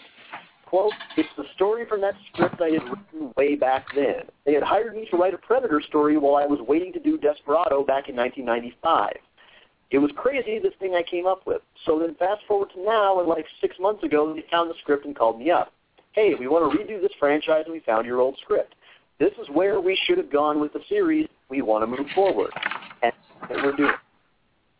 So in other words, you could have done this in 1991 and spared us all this. You could have spared us the previous 30, 45 minutes, some minutes of this show. Just had you trusted somebody whose entire reputation in Hollywood has been predicated on making movies that, all at once, are made on a small budget, are made frugally, creatively, and entertainingly, come in on time, have few production difficulties, and most importantly, almost to a movie, I'll even throw the Spy Kids movies in there, they make fucking bank. Had you given him the kind of money way back then that... Well, actually, you know, I may have this a little bit backwards, actually, because come to think of it, let's see, Predator 2 came out in 1991. I think I might have misunderstood something here. It seems like maybe he actually means that this would have been a third entry in the series. If I'm understanding, let me see when Predator 2 came out. Hang on. All right, here is the timeline. 87 is Predator. 1990, Predator 2. Oh, Aliens versus Predators 2004. Requiem is 2007. Predators is 2010. Okay, so I kind of take back I take back somewhat what I said. I misunderstood something, and I apologize because I kind of misunderstood the course of the year there, and I should have. I mean, that's like a 4 or 5 year gap. But to be clear here, years after this movie came out, you had a chance to go and really set things right pretty much immediately. And you passed it up because you would not give the ball to one of Hollywood's, now known as, most cost-effective filmmakers, who pretty much does everything DIY, does everything very practically. So it even would have been in the spirit of John McTiernan's original movie. And you passed this up. You fuckers passed this up. Well, just think, if they would have done the movie at that point, we would have never seen Topher Grace playing the complete asshole douchebag role he was meant to play. My God. Okay, I'm going to go ahead and get this out of the way now since you brought it up, so I have to backtrack to it. Folks, every now and then, Stevie Wonder Squirrel gets his paws off of his scrotum and manages to find an actual nut. Those of you who remember the Spider-Man 3 podcast know that there are few actors that I detest in the world more than Topher Grace. You will also remember that I defended Spider-Man 3 like a good lawyer. Quiet, you. Go ahead. Now, tell Jason how I defended Spider-Man 3. Go ahead. Shut up, Sherman. Anyway, hey, you know what? That's closer to Mr. Peabody than any of you are getting in that upcoming animated movie. I hate Topher Grace because every time he acts in almost anything, he is constantly trying entirely too fucking hard. And it's not like he's trying too hard to act. He's trying too hard to be likable, to be cool. Almost like he's trying too hard to pull off the George Clooney thing. However, this is one time, given that he is playing a doctor who is secretly a serial killer and he's trying to maintain his cover amongst all these people, this is one time that him trying too hard to fit in actually somehow miraculously fucking works. Now, in this movie, does Topher Grace at the end of it become a lumberjack? Unfortunately, no. I'm sorry. I can't help it sometimes. And every now and then, an actor comes along that anytime you see him try to stray outside their natural range, like, God, every time you watch Michelle Rodriguez try to play anything except for a woman that you are convinced probably has got about 6 inches secretly hanging between her legs, she just constantly looks like a labradoodle that just had somebody try to explain algebra to it. Just confused and frustrated and bored. I like to say that Muhammad Ali might be the one and only role that Will Smith was actually just pretty much born to play, because it was like he barely had to try to get into character for it. And in this case, this was the one time that, for as grating as that little scrotal hair actually has been in everything from that 70s show onward, this is one time where his natural personality is miraculously, God help me, actually pretty fucking effective. Because he's surrounded at the time by Adrian Brody, who plays Royce, who I believe is a U.S. Marine, OG BMF demigod Danny Trejo, who plays Mexican drug cartel enforcer Cuchillo, Nikolai, the Spetsnaz soldier, played by former MMA fighter Oleg Taktarov, Israeli Defense Forces sniper Isabel, Officer Mombasa, played by Prince Hubert Shabanehiba Ali. I am not even going to try to pronounce that, folks. You're welcome to argue about that amongst yourselves. Death Row inmate Stans, played by Walter Goggins, and Yakuza enforcer Hanzo. Really? You named the Japanese guy Hanzo? Okay, Robert, you're a samurai fan, so points for you for that one. Sonny Chiba is proud. Played by Luis Ozawa Changchin. I think I got that one. Oh, and by the way, the actress playing the Israeli is Alice Braga, who in my eyes would probably still be a more convincing Wonder Woman than Gal Gadot. Yes, I would agree. So there you have it. There's the plot rundown on Predators. And God, was it better than it had every right in every frozen hell being. Because I hate remakes, especially of beloved classics like this one. Okay, so let's get into Predators. The plot of this thing is that various killers, various hunters, predators in their own right, have been gathered up from around the earth and dropped onto what they will realize after a time is a predator game preserve. They are dropped in there. They are made to fight off alien beasts in order to then be flushed out and stalked by the predators who are there to hunt them. And in the middle of all this, there's bigger predators fighting littler predators, and Lawrence Fishburne apparently has managed to survive and has gone crazy while he's been there. Jason, did you like how they sort of switched things up? They took the humans off the earth and threw them into, they took us back to the jungle, but this time they made it an alien jungle, and so you got to see some different things and do some different things with it. Did you like the way that they rebooted the franchise and turned it on its head using these particular methods? Yes, absolutely. I mean, how else could they have done this? This was brilliant by taking killers from, I mean, even the, really sorry ass Topher Grace, who was a serial killer, taking all these people off of Earth and placing them in a game preserve where they could be hunted by the predators. That was brilliant. That's something the European stock probably did with natives back 200 years ago. I think there's probably some historical record for things like that. Anyway, no, I thought this was a great premise for the movie. I do need to say before I move on with the movie that I'm embarrassed for Sean that he knew what a Labradoodle was. I like the fact that they had a lot of different types of killers. Hang on. You're embarrassed for me that I what? Admitted you knew what a Labradoodle was. Oh, well, I mean, you know what? I spent 10 years with a woman who was a little bit of a dog obsessive, and also it's a breed that was referenced on a particularly awesome episode of Scrubs by Dr. Cox. And all of you, of course, know by now that John C. McGinley is pretty much my spirit animal. So.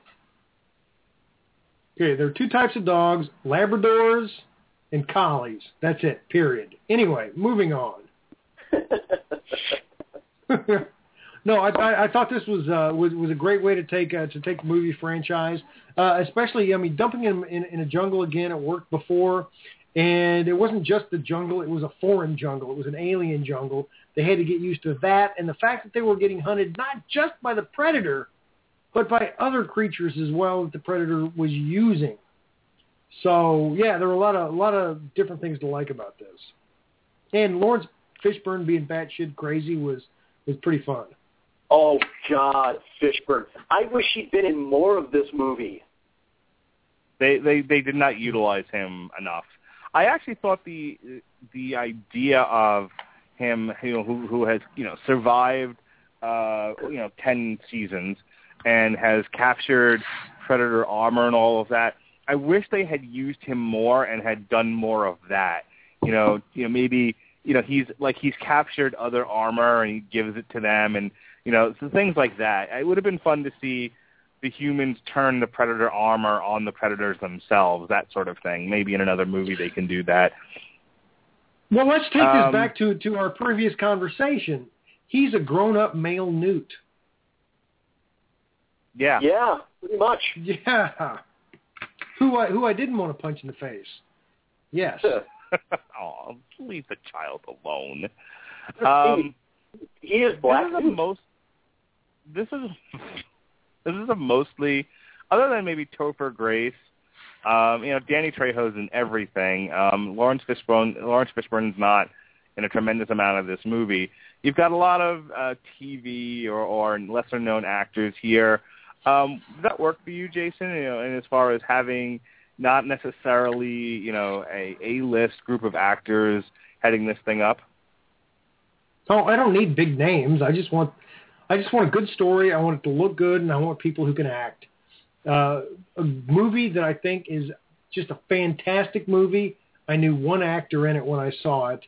It's called The Man from Earth. Have you ever heard of that movie? I have not. No. No, it's a movie that came out, I think, maybe 2007, and it takes place in a house, period. I think people go out for one scene in the driveway, and that's it. And it's all talking, and it's people. The only person in there I recognized was William Catt. So watch the movie. It's a really, really good movie. It's a college professor's retiring, and he looks really young, and it turns out that he's immortal. And there's lots of explaining. Anyway, the point is, I didn't know any of these actors, but you know what? They did a fine job. So I don't care if there are any famous actors in a movie. I just care if the movie's written well, if it's shot well, if it's directed well, if it's just a good movie. My only slight complaint would be the Adrian Brody casting. To me, is a little bit out of left field. And I won't say he's necessarily bad. Again, much like the entire movie, I was really down on this when I first heard they were making it. But he was actually better than I expected him to be. But still, when I think of somebody who's kind of sort of being thrust not into exactly the Arnold role or not exactly the Danny Glover role, not the first guy I would exactly think of as just kind of fitting that kind of mold. But you know what? It's been since 1989 that I've decided that, fuck that. Whenever Tim Burton cast Michael Keaton as Batman, I thought that was horrible. It didn't end up so bad. So ever since then, I've given people some slack. Adrian Brody, I didn't think did a bad job. No, he was okay. It was that. But obviously, I'm not going to be so unfair as to say that anybody taking on any entry in this franchise is ever going to fill Arnold's shoes. Danny Glover actually did better than he really should have. Well, here's what I want to ask you about Adrian. Hang on one second. I want to ask Sean about Adrian Broner since he started to go in that direction. You're sort of taking his ability to lead this movie into question. I would like to talk to you about his performance for a moment, and that is, now Jason said he did just fine. Here's the thing. He has a hero's arc. He's a loner. He's sort of an unwilling leader of this troop of misfits, that sort of thing. And his only concern is getting off the goddamn planet and going home. And then, in sort of a Han Solo at the end of Star Wars moment, he realizes he's being a heel, and he ends up going back, and he soon discovers that Alice Braga's character is in mortal peril from, that 70s guy. So Yeah, I feel like, okay, so they gave him the hero's arc. He is not redeemed, but he he finds a greater purpose in what he's doing, and he becomes a hero. The problem is the story with him getting there, I just felt was very one note. I mean, I don't look, if you turn my brain off, I enjoy Predators just fine, but for the purposes of a film discussion, I just felt it's kind of like Danny Glover. Why are you yelling this entire movie? And he might not have been yelling, but he was just a jerk. It was like, okay, not every soldier, not every mercenary is maybe I'm wrong about this, but is just a complete asshole. And yet he was. Yes, some of the characters in this movie are horrible people, and they were portrayed as such, and I'm fine with it. Walton Goggins didn't have to be Santa Claus. I'm fine with this. But I was just like, why is your hero such a complete asshole? Your thoughts, sir? Are you asking me or are you asking Jason? I am asking you, sir, since you started with the Adrian Broner conversation. Oh, no, you pretty much nailed it. And God love him. He tries, but it misses that investment that we kind of get in Predator. And again, I'm going to kind of ignore Predator 2 because God knows this movie does, so why should I pay any attention to it? It's not like Predator 2 did anything right in the first place anyway.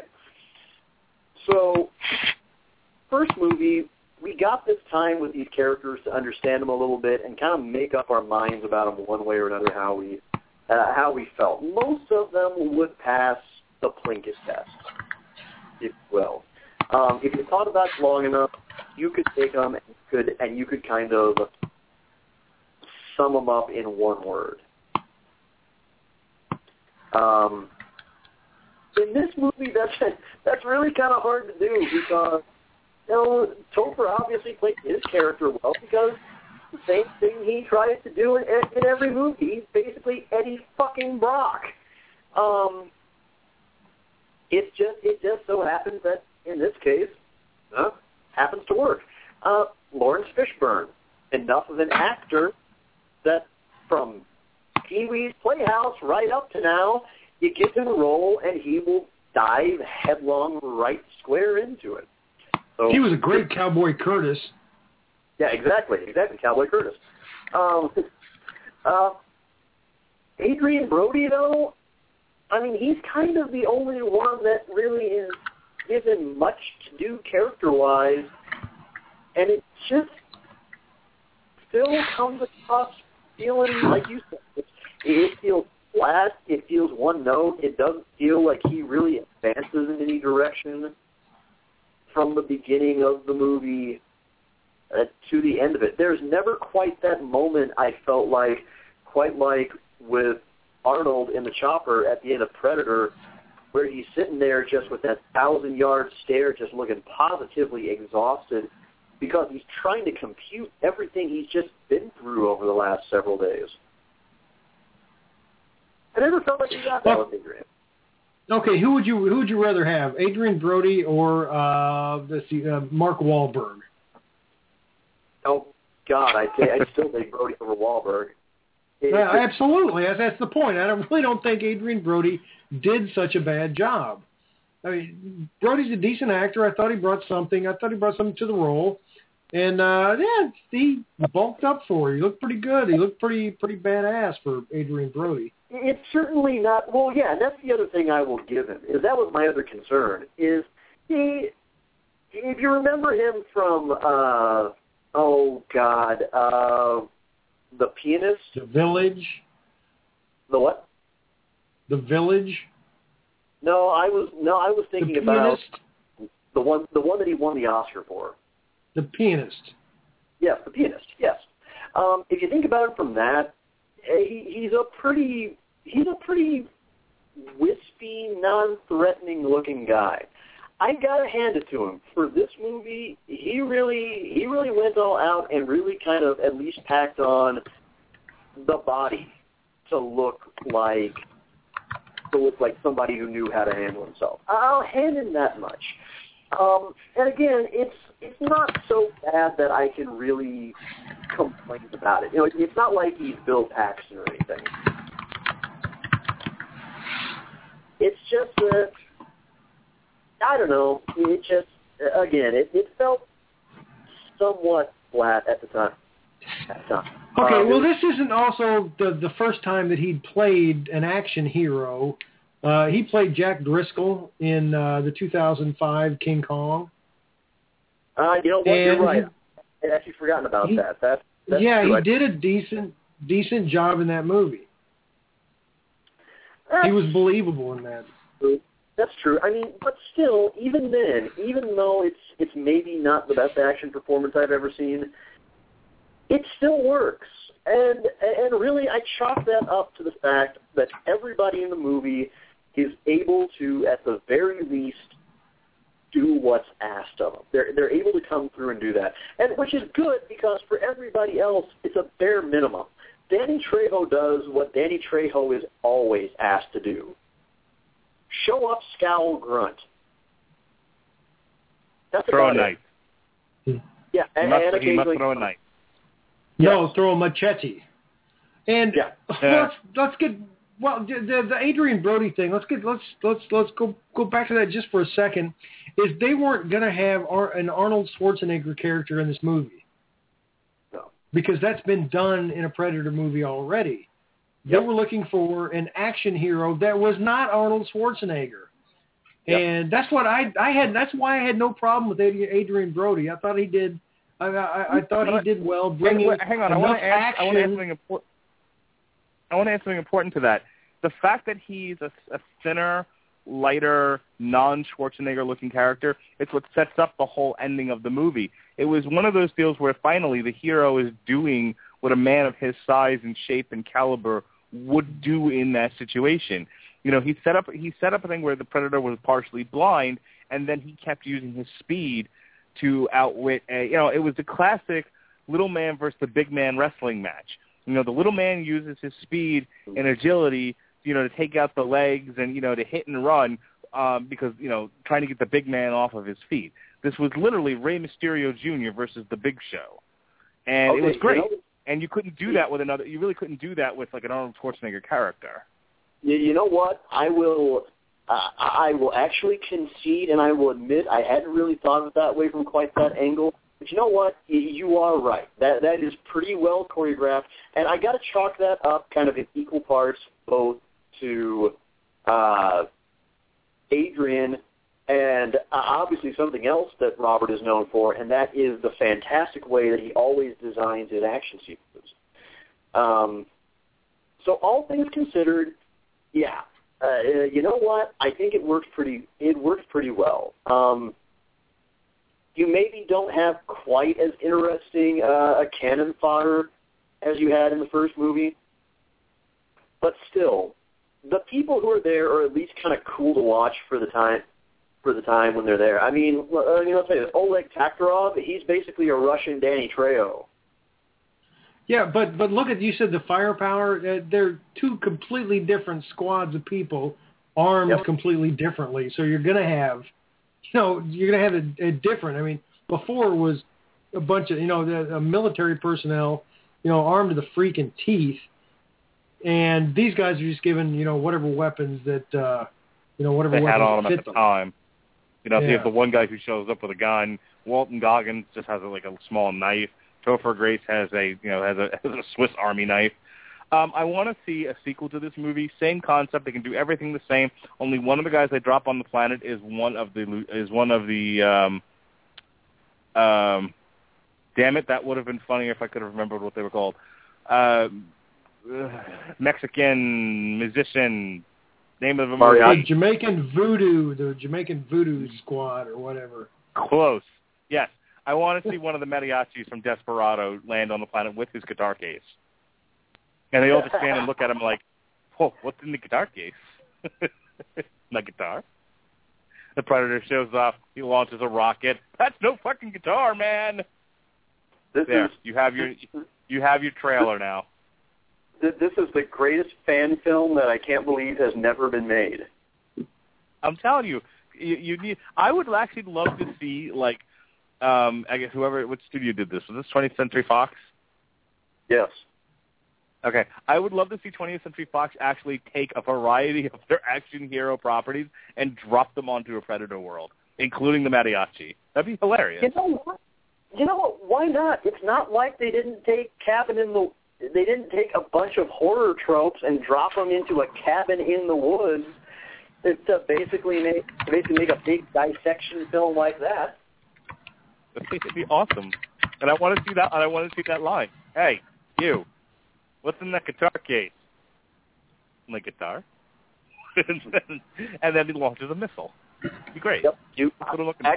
That would be fantastic. You know what? And I wouldn't. I have no idea what movie studio put this movie out, but who wouldn't want to see Snake Plissken fight a Predator? Yeah. Now we're talking. Who wouldn't want to see the Fantastic Four and the X-Men fight Predators and aliens? Oh, just one of them. Well, actually, there you go. Get the mariachi in there. Get the Thing. Please stop dropping the Wolverine into every movie. Let's get a different X-Men in there. I don't know. Maybe. Screw the X-Men. Let's throw in Tarzan. All right, I want to see him fight a Predator. I want to see the Predators. Yeah. I want to see the Predators get the DeLorean and pick up different humans through time and drop them onto the planet. And maybe Cthulhu for just, some, mystic, ancient devil worship. That might be a fun movie, actually, if the Predators actually drop different, like Alexander the Great, Abraham Lincoln or some shit. No, Teddy Roosevelt. Teddy Roosevelt was the most badass president we ever had. Yeah, let's put them together. There you go. There we go. Like a Genghis Khan and drop them all onto the Predator planet, just for shits and giggles. 20th Century Fox, you're welcome. All right. Now that we've done the part of Long Road to Ruin where I fantasy book for movie studios, Jason, anything more on the Predators? The series as a whole, this particular movie. If you want me to sing 50 songs, now is your chance to request one. Go ahead. Yeah, I absolutely. I really like the Predator franchise. There's a lot that still can be done about it. The Alien versus Predator, I kind of liked. I would like to see. This is a movie I'd like to see. Is maybe a nice, colony on Mars or some distant planet. And then we're all nice and happy, and then maybe the Predator fucks with them. That could be cool. We will be talking about Aliens versus Predator in 2 weeks, and that is your last date with us. We've enjoyed having you up to this point. Sean, your last word on the Predators. Your last word on the Predator series, the Predators movie.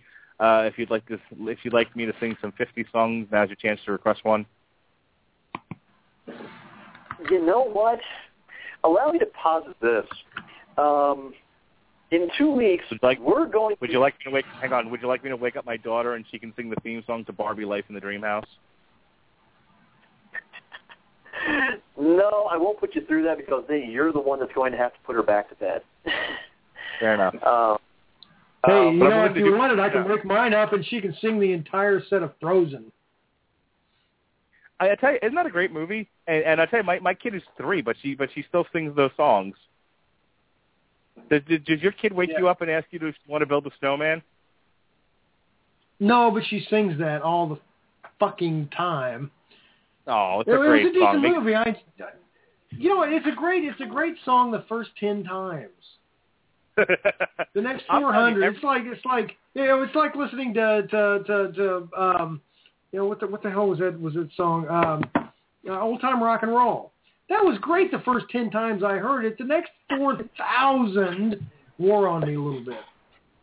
Let me say this, and then I promise I'll give Sean back so we can get back on topic, the microphone. But I'll tell you what, I'll be in the car, I'll be with my wife and my kid, and I'll be listening to the Frozen soundtrack because that's all we listen to these days. And whenever, Anna as a little girl says to Elsa, do you want to build a snowman? And Elsa says, go away, Anna. And she goes, okay, bye. Breaks my heart.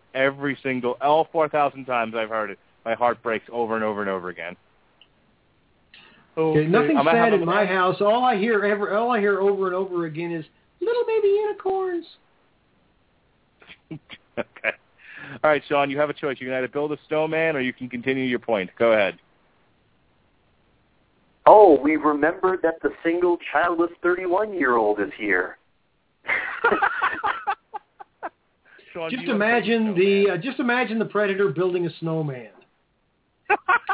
Oh, okay, I will go you one better. I will see your Predator building a snowman, and I will raise you imagining that instead of the song from Frozen, he is singing "Let's Build a Snowman" from Cannibal the Musical. All right, this podcast has taken a turn into territory I'm not comfortable with. Your point, sir. Predators, go. My point is that the funny thing is that in 2 weeks we're going to be talking about two movies that actually fucked up the very concept this movie got right, and that is the idea of humans being caught in the middle of a civil war between two species.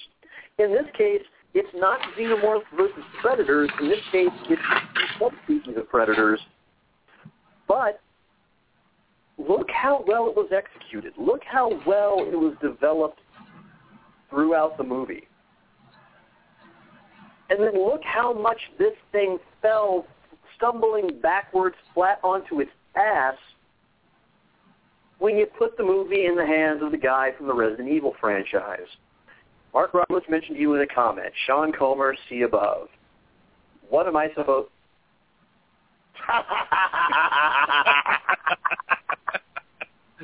Wow, that was kismet. I'll watch it after we're off the air. But this movie... Wait, did you see the thing about Cannibal the Musical? Did I see it? Oh, no, I didn't see the Cannibal the Musical thing. I just saw these people want to build a snowman thing. Hang on. No, it's about 3 comments down, the girl goes, "Have you ever watched Cannibal the Musical?" And then Jason said, I can't say I have, but I can't say I have. Than you saying cannibal, I'm a little taken. It's amazing that went up around the same time that we were having this discussion. That was my only point. Hey, this is great radio. Go on. That's what I was saying. Taking Aliens versus Predators is actually not a bad concept, much like taking Freddy versus Jason or even Ash versus Freddy versus Jason. It's a good idea for a square-off crossover. However, it was handled, unfortunately, ineptly by a guy that actually, after making 2 movies that I actually kind of like, has proven himself repeatedly to be positively inept as a storyteller. And that's Paul W.S. Anderson, the man who was in charge of both Aliens versus Predator and Alien versus Predator Requiem.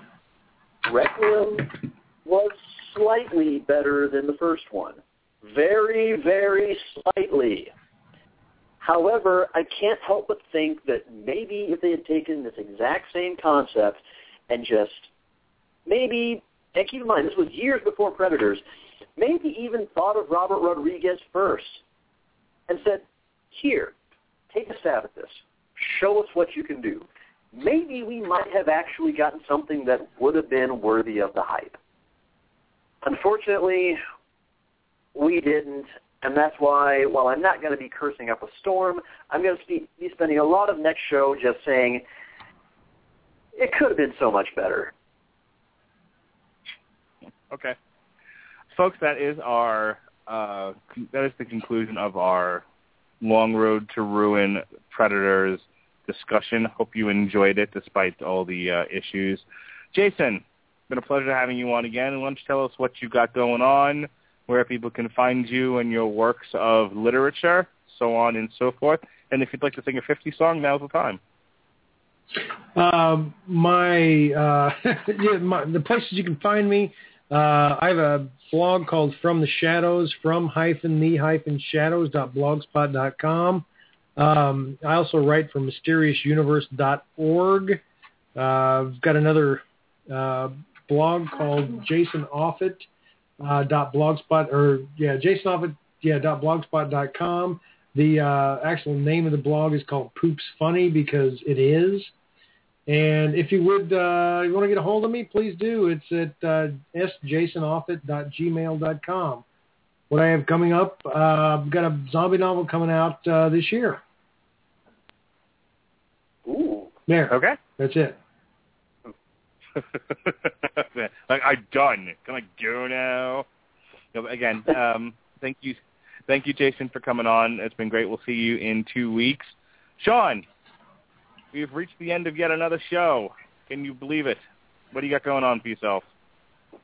You know, I really don't have a whole lot going on, so instead I am going to actually take this time to very gratefully plug our contributors and kind of add those extra little colorful touches to the show. First off, as always, thank you to Benjamin J. Colon for yet another outstanding title card, one that I seem to understand he told me he put 3 drafts into before he actually had something that he really liked. He said he was really challenged by trying to do a good portrait of Arnold. But he kept at it, and once more delivered superior, absolutely outstanding artwork. Go check out more of his work, including his comic Soul Exodus, which he created, wrote, drew, inked, all of the above. He's a one-man band. Over at SoulExo, SoulExo.com. If you're listening to this via Panic Expression Springboard channel, first off, welcome. And you probably heard our new theme song. Up until recently, we were using an excerpt from the Foo Fighters' Long Road to Ruin, after which our show is, for now, named until we come up with something else. But we have instead found a new means of doing our theme music that means paying no licensing fees to anybody. And that is, I have enlisted one of my very favorite YouTube-based musicians, a fellow named Family Jewel 7X, and give you his entire name so you can go search for him, FAMILYJULES, the number 7X. He is an absolute virtuoso of the sixth string who does a litany of great rock covers of well-known video game music. Highly recommend you check him out. The one you heard at the top of the show, assuming Mark placed the right one there, is his guitar cover of a song that anybody who's familiar with the Kingdom Hearts with the Kingdom Hearts anthology is going to recognize. That is Simple and Clean by Utada Hikaru.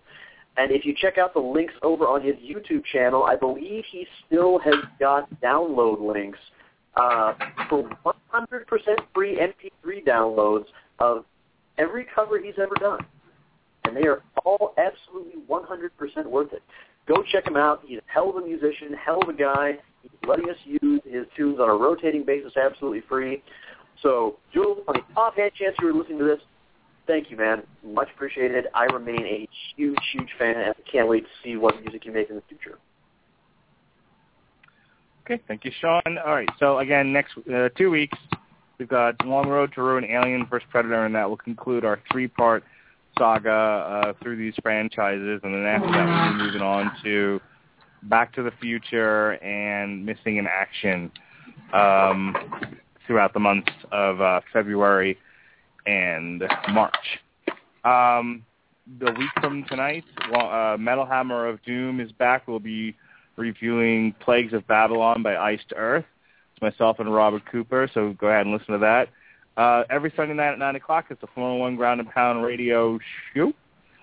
This past Sunday night, we discussed UFC on Fox 10, which is going to be this Saturday night, and I'll be doing live coverage for 401mania.com.